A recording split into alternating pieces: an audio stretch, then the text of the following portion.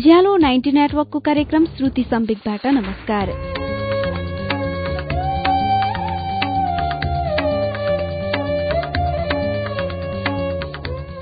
उज्यालो 90 network काठमाडौँसँगै देशभरिका 18वटा FM स्टेशनहरूबाट हरेक मंगलबार र शुक्रबार राति 9 बजेको नेपाल खबरपछि कार्यक्रम श्रुति सम्वेक प्रस्तुत हुन्छ।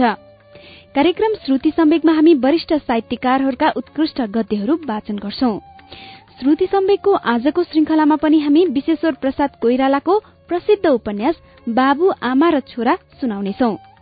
गत सातादेखि श्रुति सम्वेकमा श्रृंखलाबद्ध रूपमा प्रस्तुत गर्न शुरू गरिएको उपन्यासको आज दोस्रो श्रृंखला वाचन हुन्छ। कुल 71 पृष्ठमा पुस्तकका रूपमा आएको यो कृतिको पहिलो संस्करण विक्रम सम्वत 2045 सालमा प्रकाशित भएको थियो।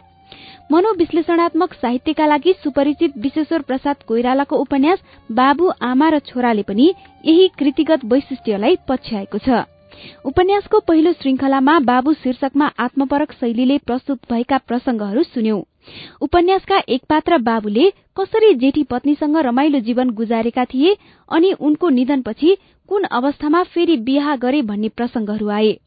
दोस्रो बिहा गरिएको विषयमा आजको श्रृंखलामा प्रसंग उठाउनेछन् सायद। उपन्यास बाबु आमा र छोराको वाचन पृष्ठ 11बाट सुनौ अच्युत घिमिरेको आवाजमा।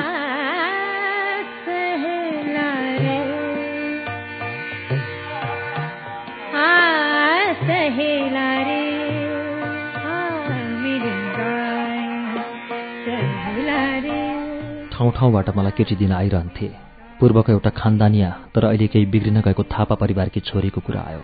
केटी बढेकी छ रे, उमेर पूरा पुगेकी, पढेकी पनि, बनारसमा बीए पढ्दैछ रे। मैले हुन्छ भने, मैले स्वीकृति दिँदै भने छोटकरीमा बिहा गर्नुपर्छ, पशुपतिको जंगलतिर गएर विधि पुर्याउने खालको। यस उमेरको बिहामा ठूलो जमवार र बढाई गर्ने मेरो इच्छा छैन। त्यसरी नै मेरो बिहा भयो। कुरा छिरिने बित्तिकै मैले छोरालाई खबर पठाएँ। उसले खुसी मानेर चिठी लेख्यो।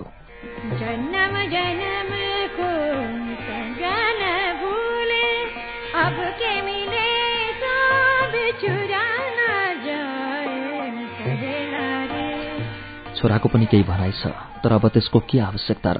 उसको जीवनमा प्रेमको अनुभवको कुरा उसलाई पनि गर्नु छ। उसलाई पनि भन्नु छ कि प्रेमलाई सम्पूर्ण रूपले पाएर पनि त्यसको पर्याप्तता पाइँदैन।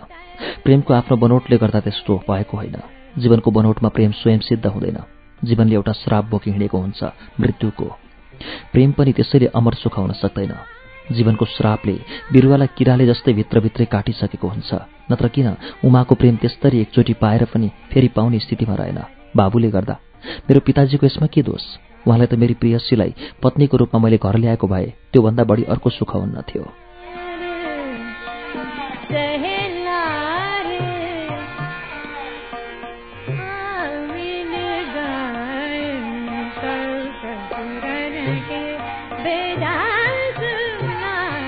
उहाँलाई दोस्रो बिहा गर्नलाई मैले नै कर लगाएको हुँ। त्यसो भए के उमाले गर्दा एक क्षणका लागि यो मैले सोचे भने कि उसको मेरा प्रतिको प्रेममा कुनै पनि सानोभन्दा सानो अंग पनि कुराको अभाव थियो। उसका प्रति, उसका प्रेमका प्रति उसले दिएको प्रेम, जसलाई म आफ्नो जीवनमा सबभन्दा बहुमूल्य प्राप्ति भन्छु, अन्याय हुनेछ। किनभने यस्तो सोचाइ मिथ्या सोचाइ हो। मेरो दोष के दोष छ र मेरो? त्यसैले त म भन्छु, जीवनको बनौट नै कमजोर छ, जसमा अडाउन खोज्दा प्रेम पनि बालुवा उपर निर्मित ताजमहल जस्तो हुन्छ। धस्छ, बाँगिन्छ, एक पाको किवा पल्टिन्छ, किवा सिङ्गोको सिङ्गै भाष्य र बालुवामा लोप हुन्छ।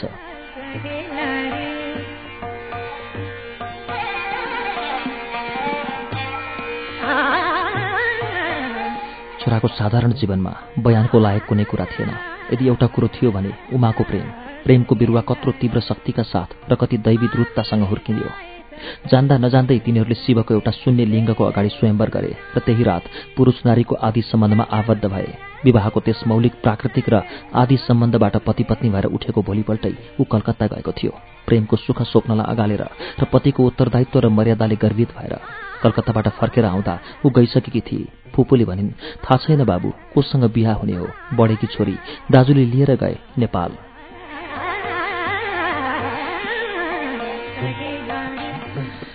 बिहा त्यस्तो घटना हो जो जुनसुकै स्थितिमा पनि उत्सुकतालाई जगाउँछ मनमा। त्यसैले परचक्रीको बिहामा पनि मानिसलाई रमिता लाग्छ। उत्सुकताले जुनसुकै जन्ती सडकमा गएको भए पनि ऊ झ्यालबाट हेरिहाल्छ। झन् आफ्नो बिहाको त कुरै भएन। बिहा भएको दिन म उत्कण्ठित भएर आफ्नै नववधुलाई हेर्ने मौकालाई पर्खिरहेँ। पशुपतिको जंगलमा माला साटासाट गर्दा राम्ररी उसको मुख उग्रेको थिएन। जिउ भने पूरा भरिएको र सेक अग्ली। मेरी पहिलेकी दुलै बिहा भएपछि मेरो कोठाभित्र आउँदा म यति उत्तेजित र उत्सुक थिएँ कि त्यस घडीको केही कुराको पनि मलाई अहिले सम्झना रहेन। त्यस्तो उत्ताउलो उत्तेजना अब यस उमेरमा कहाँ सम्भव थियो र? उमेर र अनुभवले मेरो उत्सुकता र उत्कण्ठालाई बसमा राखेको थियो। त्यसैले त्यस रातको प्रत्येक घटनाको स्पष्ट सम्झना छ मलाई।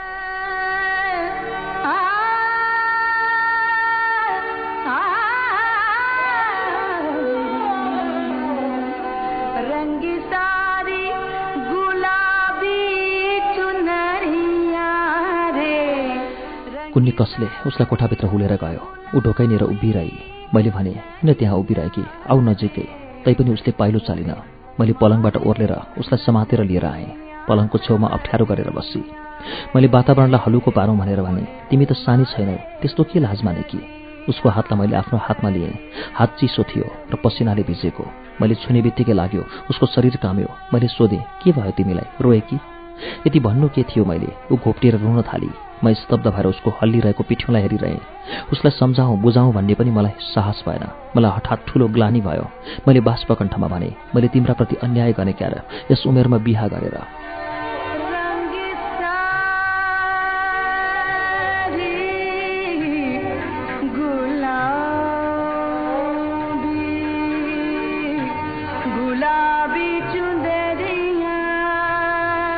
अरू केही बोल्न सकिन।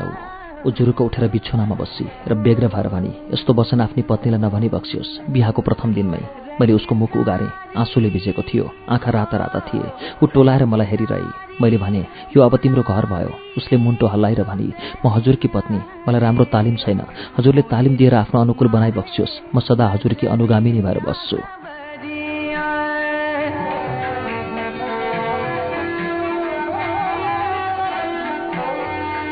मलाई लाग्यो यी प्रेमका शब्द होइनन्, तर कुनै आपत्ति योग पनि त थिएनन्, बरु कर्तव्यनिष्ठाका सूचक थिए। मैले सोचेँ, नयाँ घरमा आउँदा प्रत्येक नारीलाई अप्ठ्यारो त लाग्दो हो। उसको हृदय आशंकाले भरिएको हुँदो हो। त्यसैले उसको व्यवहार सहज हुन नसकेको होला।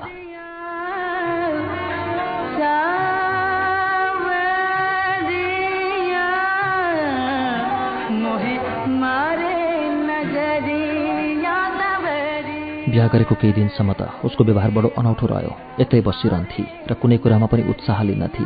बाहिरबाट आउँदा उसका लागि म केही न केही किनेर ल्याइदिन्थेँ। ऊ भन्थी, किन व्यर्थ ल्याएका यी सामानहरू? घरभरि मालमत्ता प्रशस्त छन्, फेरि किन थप्नु पर्यो? हजुरको आज्ञा भए बिहेका लुगाफाटाहरू नोकर चाकरलाई बाँडिदिन्छु बरु। मैले खिन्न भएर सोधेँ, तिमीलाई मन परेन ती लुगाहरू? उसले भनी, मन किन परेन? त्यस्ता त्यस्ता बनारसी साडीहरू। तर लाग्छ गृहिणी भएर आएपछि सादा भेष नै सुहाउँछ मलाई, हलुको पहिरन।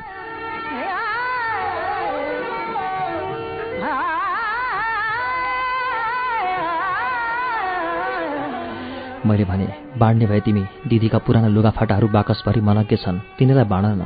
उसले आग्रह नमानी भनी, दिदीको चिनो कसरी हिनामिना गर्नु? मैले विरक्त भएर भने, जे मन लाग्छ गर कान्छी, यो तिम्रो आफ्नो घर हो। उसले भनी, त्यसैले त भनेको, घरकी स्वास्नीलाई के को नक्कल चाहियो? तर रिसानी हुन्छ भने बाँड्दिन लुगा आफ्ना। म चुप लागेँ। त्यसपछि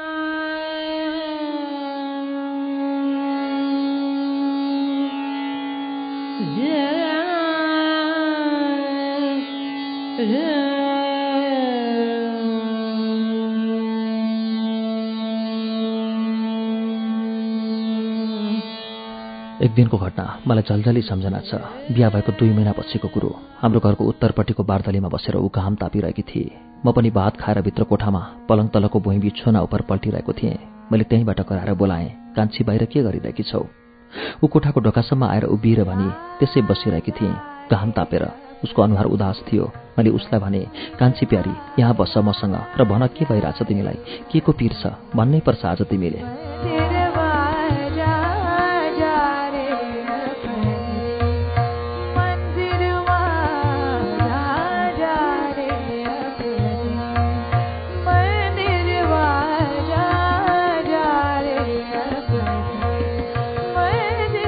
बिस्तारै आएर बिछोनामा बसी उसले भनी, यस्तो परिपूर्ण भएको गृहस्थी र हजुर जस्तो पति पाएर पनि कुनै नारीलाई केही नपुगेको हुन सक्छ र? मैले भने, तिमीले अझै भनिनौ आफ्ना कुरा। उसले फेरि भनी, के भनौँ प्राणनाथ? र टाउको उठाएर मलाई ठुलो ठुलो हेर्न थाली। उसका ठुला ठुला आँखा मलाई हेर्दा हेर्दै भिजेका जस्ता हुन थाले। मैले समातेर उसलाई नजिकै ताने। उसले भन्न थाली, मलाई के भइरहेको छ अन्यथा नमानी बक्सियोस् मेरो व्यवहारले। भारी जीव भएपछि यस्तै हुन्छ क्यारे।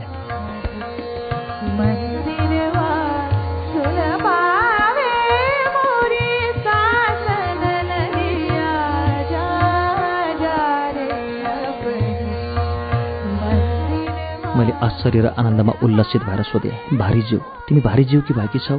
उसले मुन्टो गाडेर भनी, 2 महिना भयो पर नसरेकी। मैले हातले उसको चुँडोलाई समातेर उसको निउरिएको मुखलाई उठाएँ। म बडो प्रसन्न थिएँ। उसको उठेको अनुहारमा आँखा चिम्लिएका थिए। मैले गदगद भएर भने, प्यारी।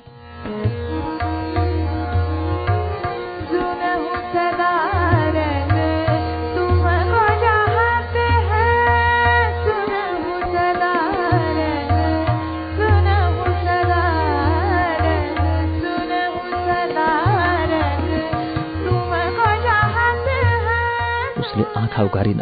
मैले फेरि भने, यो आनन्दको समाचार ल्याउने प्यारीलाई के बकस दिउँ भन कान्छी। उसले भनी, मेरो दोषलाई सधैँ क्षमा गरी बक्सियोस्, मलाई सधैँ माया गरी बक्सियोस्, म अरक्षिता छु।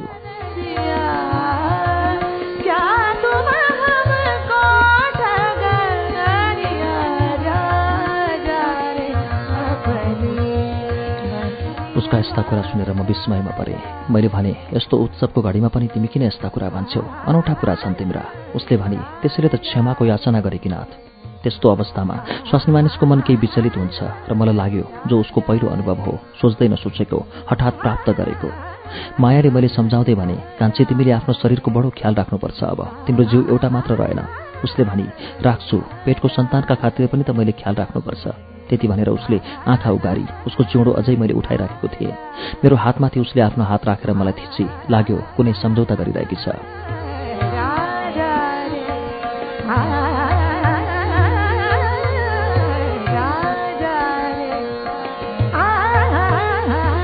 मैले उसलाई आफूतिर तानेर अँगाले।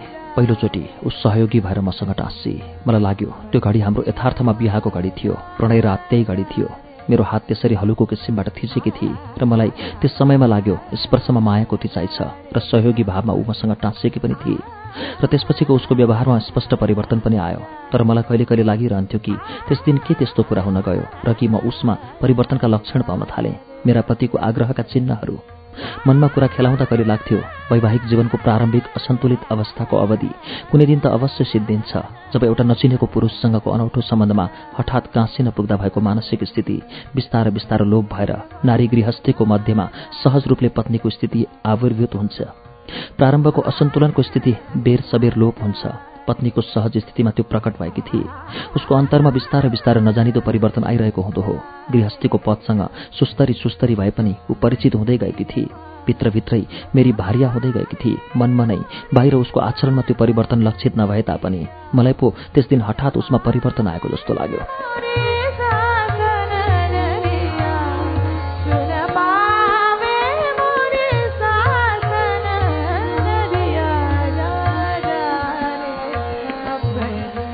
कहिले म सोच्दै थिएँ परिवर्तनको आत्मिक उद्देश्य सायद म थिइनँ, त्यो त उसको पेटको सन्तान थियो।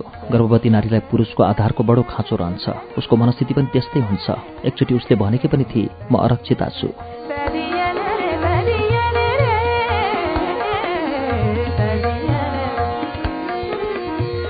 यसरी साना साना कुरा केलाइरहने प्रवृत्ति सायद मध्यवयस्कको आत्मविश्वासको कमीले गर्दा हुन्छ क्या र। झन् त्यस अवस्थामा दोस्रो बिहा गर्दा त्यो प्रवृत्ति उक्सिन्छ। नत्र किन कान्छीका साना साना कुराहरूलाई लिएर म दिनरात तिनलाई खेलाइरहन्छु।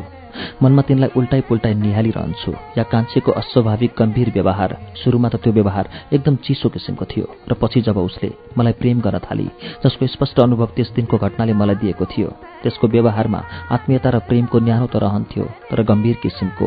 यसले गर्दा यस प्रकारको चिन्ता लिने प्रवृत्ति जाग्यो ममा। कतै कहीँ केही नपुगेको अनुभव हुँदै जाग्ने प्रवृत्ति। देख्दा सबै थोक पुगेको छ। हृदयको मध्यमा प्यारीको प्रेम पनि स्थित छ, तर तैपनि केही नपुगेको, जीवनको कुन कुना हो नभरिएको।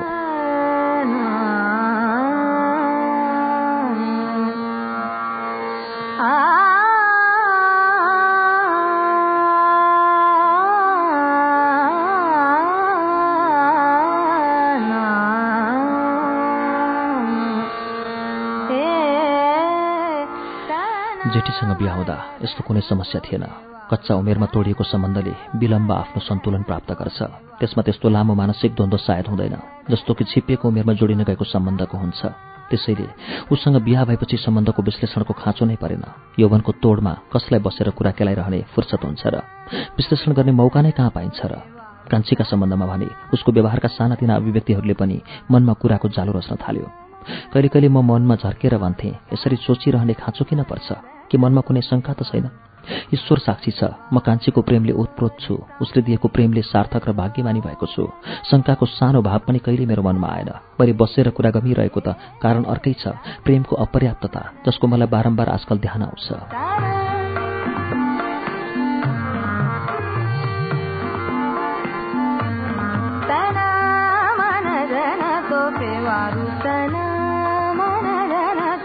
यदि कान्छीको स्वभाव जेठीको जस्तै फरासिलो भएको भए हुनसक्छ ममा यस्तो वृत्ति जाग्ने थिएन, साँच्चै जाग्ने थिएन र कान्छीको गम्भीर स्वभावले कुनै कारण छैन यस्तो वृत्ति ममा जागोस्।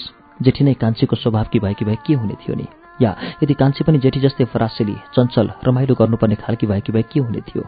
यी सब प्रश्नहरू मनमा उठ्ने तर्कना हुन्, पानीका बुलबुल जस्ता, जसको न कुनै सार्थक प्रारम्भ छ न सार्थक अन्त नै। त्यसै मस्तिष्कको सतहमा बुलबुल गरेर उठ्छन् र तत्क्षण बिलाएर जान्छन्।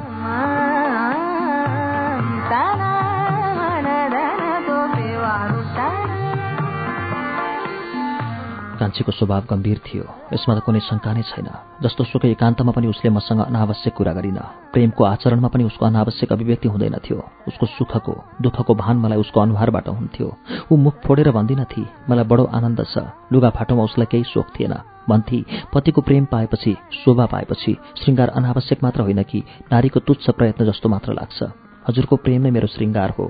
प्रेम नपाएकी नारीको शरीरमा श्रृङ्गारको केही शोभा हुँदैन। प्रेम पाएकोमा भने त्यस्तो आवश्यक पर्दैन। कतिचोटि त म उसलाई भन्थेँ, प्यारी तिमी किन रमाइलो गर्दिनौ? केहीको सोख नभएको जस्तो किन गर्छौ?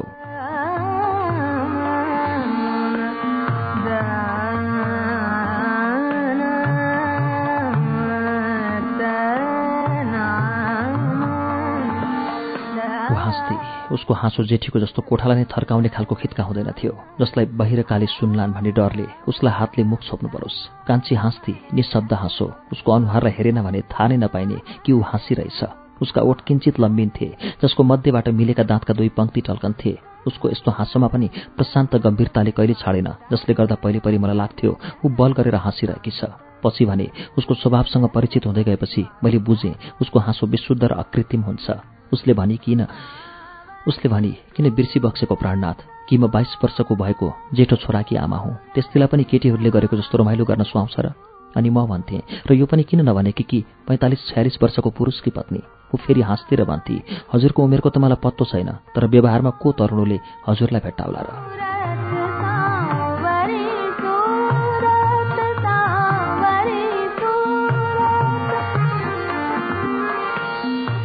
ठट्टाको वातावरण थियो। मैले उसका हात समातेर उसलाई आफूतिर ताने। उसले आफूलाई तानिन दिँदै भनी, यस्तो व्यवहार तरुणलाई छाडेर अरू कसको हुन्छ र? भनी बक्स्योस् त। त्यति हो उसले रमाइलो गर्न जानेको, मसँग बसेर। कहिले कहिले यस्तै किसिमका ठट्टा गर्नु जसले मलाई सुख दिन्थ्यो र म त्यस समयका लागि मात्र भए पनि आफ्नो उमेर बिर्सिन्थेँ र यो पनि सम्झिन्थेँ कि मेरी पत्नी मभन्दा 23-24 वर्ष कान्छी छ।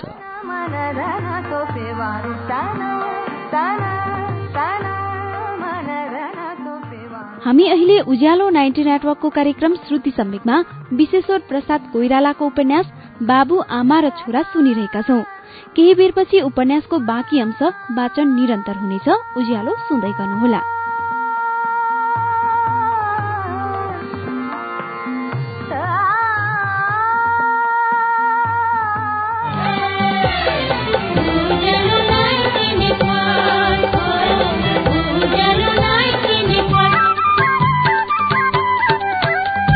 सीधा कुरा, प्रश्न विचार, उज्यालो 90 नेटवर्क।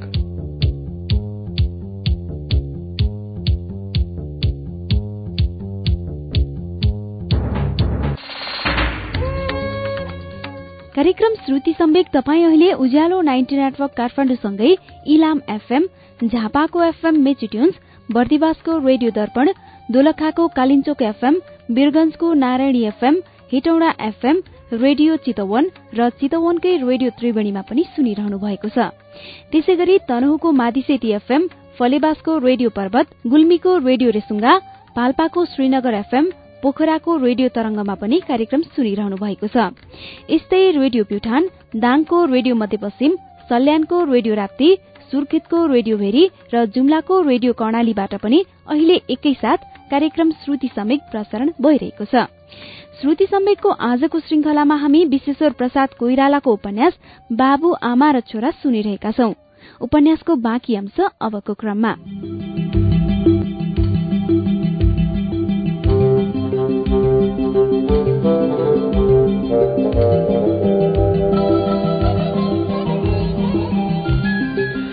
बाहिर जाउँ, घुमौं, सिनेमा घर पसौं, बजार डुलौं या पिकनिक गर्न हिँडौं इत्यादि कुनै कुरामा उसलाई सोख थिएन। मलाई पनि उमेरले गर्दा होला त्यस्तो कुराको सोख थिएन। त्यसो हुनाले हामी दुवैजना धेरैजसो घरै बसिरहन्थ्यौं। जेठीको स्वास्थ्य ठिक छँदा उसलाई रमाइलो गरिरहनु पर्थ्यो। पछि बिरामी परेर बिछुनामा परेपछि ऊ बाहिर जाने या अरू कुनै किसिमको रमाइलो गर्न सक्दिनथी। तर मलाई बारम्बार आग्रह गर्थी, किन यसरी रोगीको कोठामा धुमधुम्ती बसिरहेको, जाऊ बाहिर, म बिरामी परे भनेर कि तिमीले पनि रमाइलो गर्न छाड्ने हो?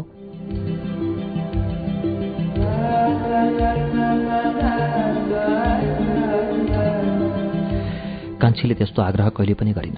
उसले कहिले पनि भनिन, किन घरभित्र स्वास्नी मानिस जस्तो बसिरहेको, बाहिर जानु, साथीभाइहरूसँग रमाइलो गर्नु पो पर्छ लोग्ने मानिसले। ऊ चालचुल नगरेर बिस्तार बिस्तार पत्र चालेर घरको काममा लागिरहन्थी। भान्सामा गएर तरकारी पकाउँथी, तलको अँगेनामा बसेर। कहिले कोठा मिलाउँथी, कहिले घाम ताप्न बुइँगलमा जान्थी। नोकर चाकरहरूको सरसुविधाको पनि उसलाई ध्यान रहन्नथ्यो। त्यस्तो जेठीले कहिले पनि गरिन। घरपट्टि पनि उसको ध्यान कहिले पनि गएन। प्रिया नै भएर ऊ रही यस घरमा। कान्छी भन्ने आउने बित्तिकैदेखि आफ्नो गम्भीर स्वभावले गर्दा एकदम गृहिणी भएर आई।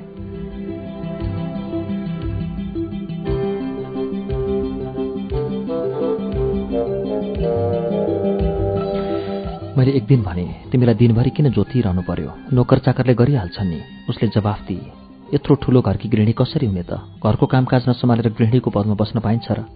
मैले भने, तिमी किन बिर्सिन्छौ, तिमी कसैकी प्रिया हो। उसले भने, हुँ त, किन होइन र, यस घरकी गृहपत्नी पनि। म चुप लागे। ऊ बारदलीमा गएर बेलुकाको तरकारी केलाउन थाली।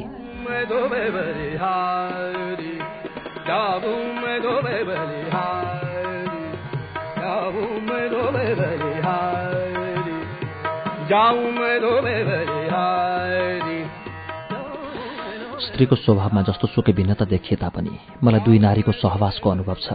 उनीहरूको अन्तस्थल एउटै तत्त्वको हुन्छ। उनीहरूलाई प्रकृतिले नै आत्मसमर्पणका लागि रचेको हो। त्यसैले आफूलाई उत्सर्ग गर्नु उनीहरूको स्वाभाविक वृत्ति हुन्छ।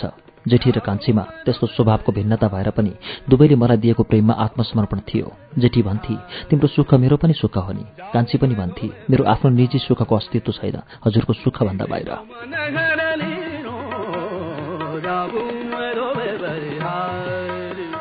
दुवैको भनाई मलाई स्वाभाविक जस्तो लाग्थ्यो, किनभने उनीहरूको अन्तस्थलको समान तत्त्वलाई लक्षित गर्ने भनाई थिए ती। कान्छीको स्वभाव नै गम्भीर थियो, जेठीको चञ्चल। तापनि प्रेमको कुरामा जेठी पनि गम्भीर कुरा भन्थे। जेठीमा चञ्चलता, उत्साह, उत्तेजना, सक्रियताको पुट अधिक थियो। तर उसको पनि अन्तर्मन गम्भीर नै थियो र सानै केटाकेटीदेखि नै परिवारको धार्मिक वातावरण पाएकीले धार्मिक चेतना पाएकी।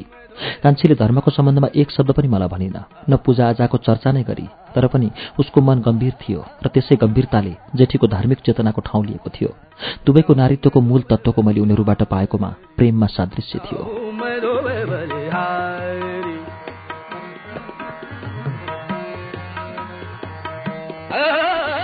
ती दुवैको कस्तो भिन्न आचरण प्रेममा, तर अन्तरमा कस्ता सदृश। एउटी भन्थी, पति प्राप्ति हो, पूर्वजन्मको तपस्या र यस जन्मको पनि। उसले पति प्राप्तिका लागि सक्रिय भएर आफ्नो सामर्थ्य अनुसार उद्योग गरेकी थिए। शिवको मन्दिरमा पूजा गर्थे र भन्थी, शिवजी मलाई योग्य वर दिए, त्यसैले त्यो भन्थी पति देव प्रसाद हो।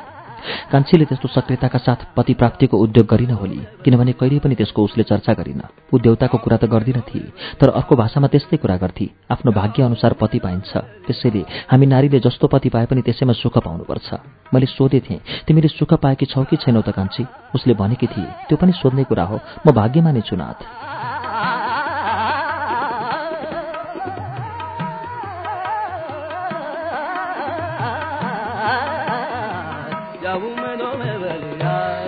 जेठी र कान्छीको मेराप्रतिको व्यवहार र उनीहरूको स्वभावको तुलनाले गर्दा दुई नारीको पार्थक्य त देखिन्थ्यो, तर दुवैमा स्थित नारीत्व चाहिँ मैले एउटै पाएँ। हो, कान्छीले कहिले पनि जेठी जस्तो बिछुनामा पर्खेर बसिन, एकचोटि पनि त्यस्तो भएन।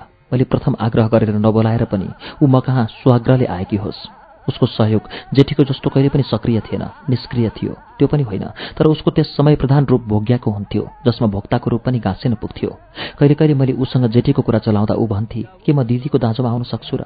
आखिरमा एवजकी पनि त हुने। मैले भने किन एवजकी, तिम्रो आफ्नो स्वतन्त्र अस्तित्व छ। उसले भने त्यसो त हो।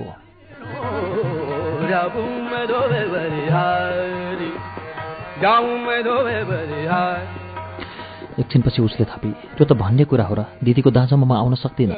मेरा साना पखेटाले प्रेमको त्यो उच्चतामा पुग्न सकिन भनेर के हजुरले मेरो प्रेमको अल्पताको बारम्बार स्मरण गराइरहनु पर्छ र? मैले बेग्र भएर भने त्यसो मैले भनेको होइन प्यारी कान्छी। कहिले कहिले म बडो अप्ठ्यारोमा पर्थेँ, कान्छीको कुराले अन्यलमा पर्थेँ र आफ्नो नादानीमा आफूलाई धिक्कार्थे पनि।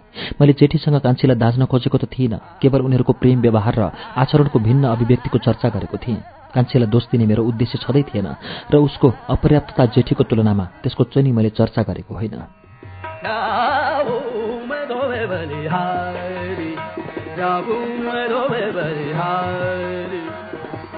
तर जहिले पनि यस्ता कुरामा कान्छीको आफ्नो कुरा मैले उसलाई दोष दिएको छु कि भन्ठानेर भनेको जस्तो हुन्थ्यो। त्यसैले म अन्यलमा पर्थेँ। म बराबर भन्थेँ त्यसो भनेको होइन कान्छी, मेरी प्यारी, तिम्रो प्रेमले म कृतकृत्य छु। कसरी बुझाउँ तिमीलाई यो कुरा? तिमी मेरा जुन कुरालाई पनि उदास पार्ने कुरामा बदलिदिन्छौ। ऊ भन्थी मेरो प्रेम र सुखको अनुभव नै सायद उदास पार्ने खालको छ। नारीको प्रेम रचनात्मक भएको त्यस्तो स्वभावमा अपेक्षाकृत गम्भीरता रहन्छ कि क्या हो? आखिर रचनाको प्रक्रिया सन्तोषको भए तापनि त्यसमा श्रान्तता र उदासी रहँदैन।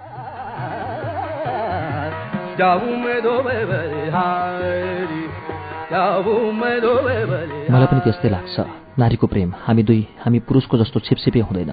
उनीहरूले त प्रकृतिको एउटा ठूलो क्रियामा जोतिनुपर्छ, प्रेमको परिणाम स्वरूप। त्यसैले होला त्यसमा उनीहरूका लागि उदासी पनि रहँदो हो। जेठी पनि प्रणयकालमा हाई हाई गर्दै चिसो श्वास तान्थी। जेठीले कान्छीको जस्तो उदासीको कुरा त कहिले पनि गरिन, तर प्रणयकाल पछिको उसको व्यवहार हठात गम्भीर हुन्थ्यो र ऊ लामो सास तान्थी। भन्थी प्राणनाथ त्यस समयमा त मलाई यसको कुनै महत्त्व लागेको थिएन, तर आजकल कान्छीका कुरा सुनेर र जेठीको आचरणलाई सम्झिँदा लाग्छ उसले पनि किन अकारण प्राणनाथ भन्नु पर्थ्यो त लामो सास तानेर।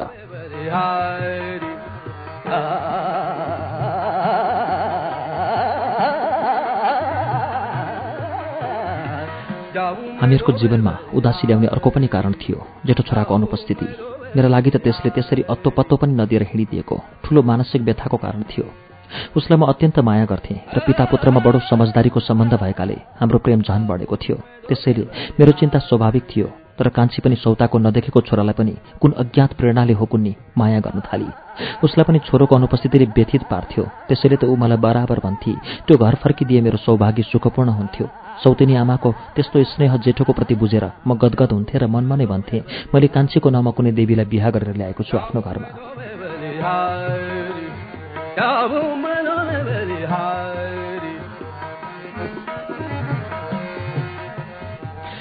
दिउँसो भात खाएर कोठामा हुक्का पिएर बिसाएर बस्दा म उसको छोराको चर्चा गर्थेँ। कहिले कहिले ऊ नै सोध्थी जेठो कस्तो थियो, मैले कहिले देख्न पाउँछु?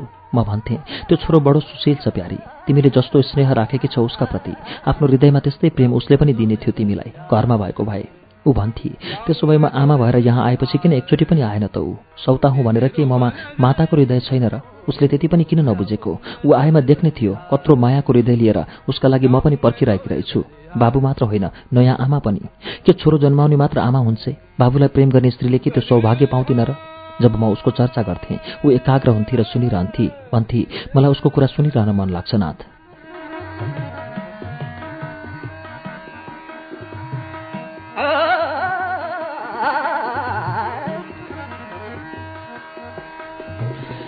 म भन्थेँ प्यारी तिमीले यस गृहस्थीलाई यसरी आफ्नो तुलाएकी छौ, मलाई यस्तो एकाग्रतासँग माया गर्छौ कि सौताको छोराका प्रति पनि तिम्रो माया स्वाभाविक भएको छ। ऊ भन्थी सौताको छोरा किन? मेरो हृदयको भावनालाई देख्ने हो भने तिमी जेठो छोरालाई सौताको छोरा भन्ने थिएनौ। मेरो हृदय रसाउँछ उसलाई सम्झिँदा, उसका कुरा सुन्दा। मैले भने तिमी सन्तानवती हुने भएकी छौ, पुत्र उत्पन्न गर्यौ भने यो घरलाई फेरि त्यसले उज्यालो पार्ला। उसले भनी त्यसै त होला, तर जेठोको कुरा अर्कै हो, त्यसको ठाउँ उसको भाइले लिन कहाँ सक्छ र?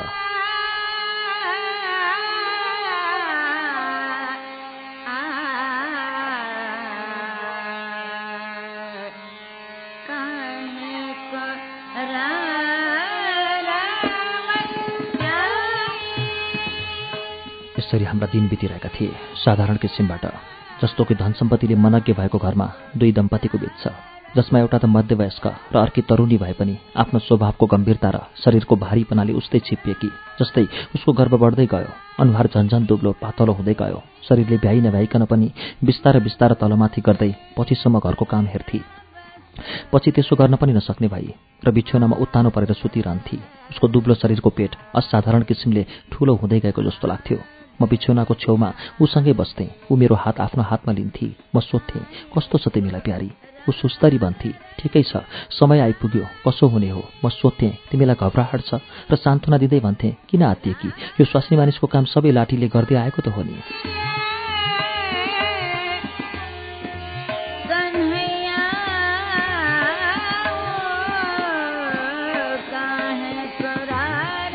चिन्ताक ऊ मलाई जेठो छोराको बारेमा कुरा भनिरहन भन्थी। जब म भन्थेँ, जेठो छोरो बडो सुन्दर र सुशील छ प्यारी, ऊ भन्थी, म चाहन्छु यो पनि त्यस्तै भएर जन्मोस्। म भन्थेँ, गर्भवतीले जस्तो चिताए त्यस्तै छाप पर्छ भन्छन् सन्तानमा, तिमीले चिताएको कुरा पुग्ला।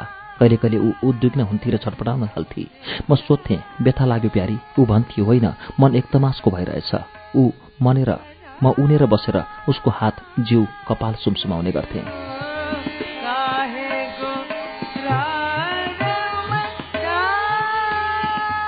यसरी उसको समय आयो। ठूलो व्यथा लाग्यो। छोरा जन्माउन उसलाई निकै गाह्रो पर्यो। 2 दिनसम्म ऊ व्यथाले छटपटाइरही। म अर्को कोठामा बसेर उसले बिस्तारै कराएको सुन्थेँ। घरका र छिमेकका बुढी आइमाईहरूको ओहोर दोहोर कोठामा भएको देख्थेँ। कहिले कहिले म पनि खप्न नसकेर उसको कोठामा जान्थेँ। बुढीहरू एकै स्वरले कराउँथे, पर्दैन लोग्ने मानिसले यहाँ आउन। म फेरि आफ्नो कोठामा आएर फर्केर बस्थेँ। 2 दिनको भीषण व्यथापछि उसले छोरो पाई। प्रसवको कार्य समाप्त गरेपछि बुढीहरू कोठाबाट गए। एउटीले मेरो कोठामा ढोकामा आएर भनेर गई, अब जानु क्या हेर्न छोरालाई, कस्तो पीर दिएको आमालाई।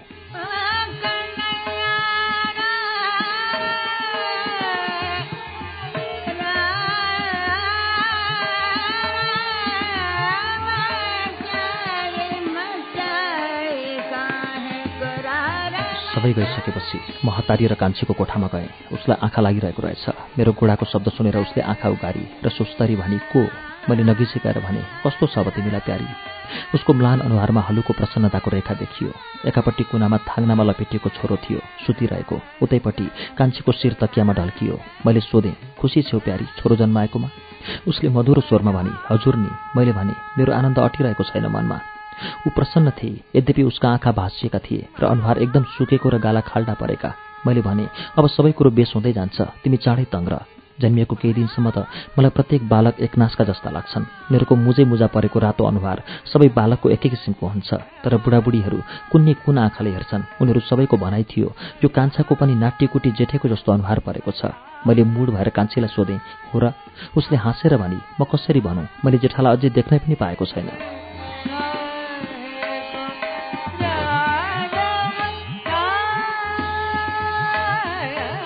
पछि जब बालक अलि ठूलो भयो, जब उसको मुख पुष्ट हुँदै उग्रिन थाल्यो र एक एक गरेर चाउरी अनुहारमा बिलाउँदै गयो, अनि मलाई पनि लाग्न थाल्यो, जेठोकै अनुहार पाएको रहेछ यसले। यसलाई देख्ने बित्तिकै मलाई झल्यास त्यही उमेरको जेठोको सम्झना हुन्थ्यो। बिछौनामा झुकेर त्यसलाई हेर्दा ऊ पनि जेठोले हेरेको जस्तो मलाई टक्क हेर्थ्यो र पछि मलाई चिन्न पनि थाल्यो। मैले मनमा नै भने, जेठो नभएर शून्य भएको यस घरलाई अब कान्छोले भरिभराउ पार्नेछ। कान्छी पनि छिट्टै तङ्ग्रिएर उठी। उसको स्वास्थ्य पहिलेको भन्दा झन् राम्रो देखियो र स्वभावमा पनि ठूलो परिवर्तन आएको मैले थाहा पाएँ। मैले भने, यो छोराको लागि तिमी पर्खेर बसेकी रहेछौ। उसले सोधी, किन? मैले भने, आजकल तिमी बडो प्रसन्न रहन्छौ, तिम्रो स्वभावमा पनि चञ्चलता आएको देख्छु, म बडो आनन्दमा छु। उसले भनी, सन्तानले मातालाई जे पनि गराउन सक्दो रहेछ त्यसो भए।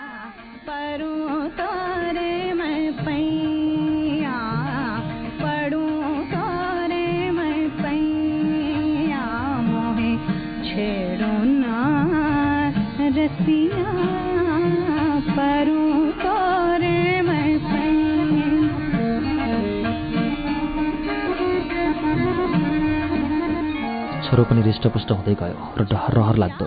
कान्छीलाई उसको स्याहार सुसार गर्दा एकछिनको फुर्सद रहँदैन थियो। आजकल ऊ घरभरि हल्ली खल्ली गर्दै हिँड्थी, पहिलेको जस्तो चाल नपाउने गरेर हिँड्दैनथी। कहिले कहिले उसले गाएको पनि सुनिन्थ्यो, छोरालाई काखमा लिएर हल्लाउँदै या त्यसलाई घाममा तेल लाउँदै। ऊ आफू पनि श्रृङ्गार गर्न थाली। म उसको यस्तो अचिन्त्य परिवर्तनलाई बडो रमाइलो मानिकन हेरिरहन्थेँ। मलाई यसले पनि भित्री सन्तोष भएको थियो। बालक 3 महिनाको हुँदाहुँदै उसले आमामा ठूलो परिवर्तन ल्याइसकेको थियो। मेरा प्रति पनि कान्छीको व्यवहार फरक भयो। उसको प्रेममा अब म आग्रह पाउन थालेँ। कहिले कहिले त ऊ जब कोक्रो हल्लिएको देखेर पलङबाट कुद्दै बालकलाई दूध खुवाउन तल झर्थी, उसको सेवा पुर्याएर उत्नेखेरै फेरि मेरो समीप आउँथी। ठिक्क जेठीकै जस्तो उसको व्यवहार हुँदै गएको थियो।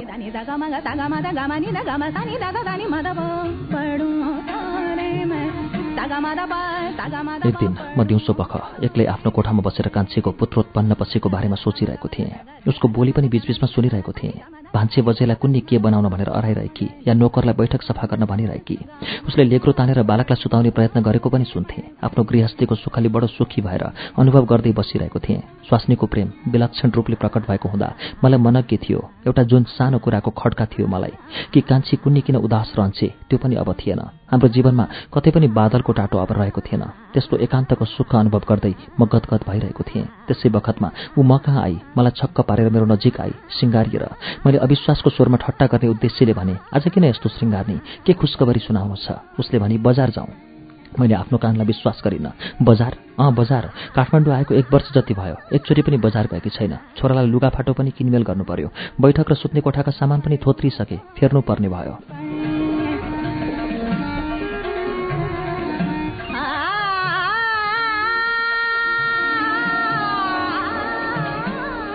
मैले भने, हुन्छ म लुगा फेरौँ। उसले भनी, छिटो गरी बक्सियोस् नि। त्यसै बखतमा कान्छीको कोठामा बालक रहेको सुनियो। उसले भनी, यसले मलाई एकछिन पनि छाड्ने भएन, दूध खुवाएर आउँछु है। ऊ आफ्नो कोठामा लागि। मैले लुगा फेरिसकेको थिएँ। त्यसै बखतमा तल एउटा मोटर आएर थामिएको आवाज आयो। मैले कोठैबाट भने, हरे हेर त रामे, तल को आयो? हाम्री बुढी नोकर्नी हस्याङ फस्याङ गर्दै कोठामा आएर भनी, ठुलो बाबु आउनुभयो। मैले विस्मयमा सोधेँ, मेरो जेठो आयो? रामे सुटकेस बोक्दै आयो। ठुलो बाबु आउनुभयो। उत्नेखेरै जेठो छोरो पनि कोठाभित्र पस्यो। बा, म आएँ भन्दै। मेरो आज आनन्द र विस्मयको सीमा थिएन। म खुसीले बोल्नै सकिनँ। केवल उसलाई समातेर उसको शिर सुमसुमाइरहेँ।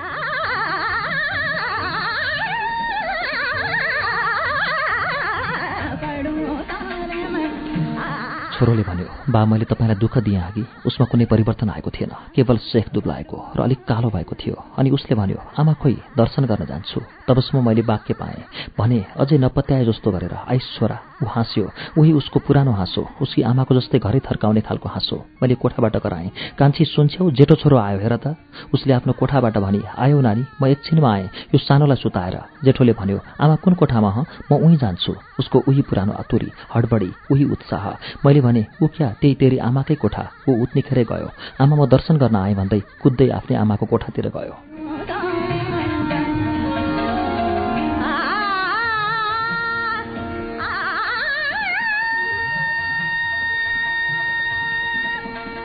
घरका सारा परिवार, नोकर चाकरहरू मेरो कोठामा थुप्रिएका थिए। सबैको अनुहार प्रसन्नताले उज्यालो भएको थियो। मैले सबैलाई हेरेँ एक एक गरेर। उता छोराले आमा आमा भनेको र कान्छीले नानी आयो भनेको बोली सुनिँदै थियो। तर एकछिनमा उताबाट चालचुल केही सुनिएन। धेरै बेरसम्म छोरो फेरि फर्केर मेरो कोठामा आएन। मैले पुकारेँ, जेठा के गरिरहेछस्? कान्छी, के गर्दैछौ तिमीहरू?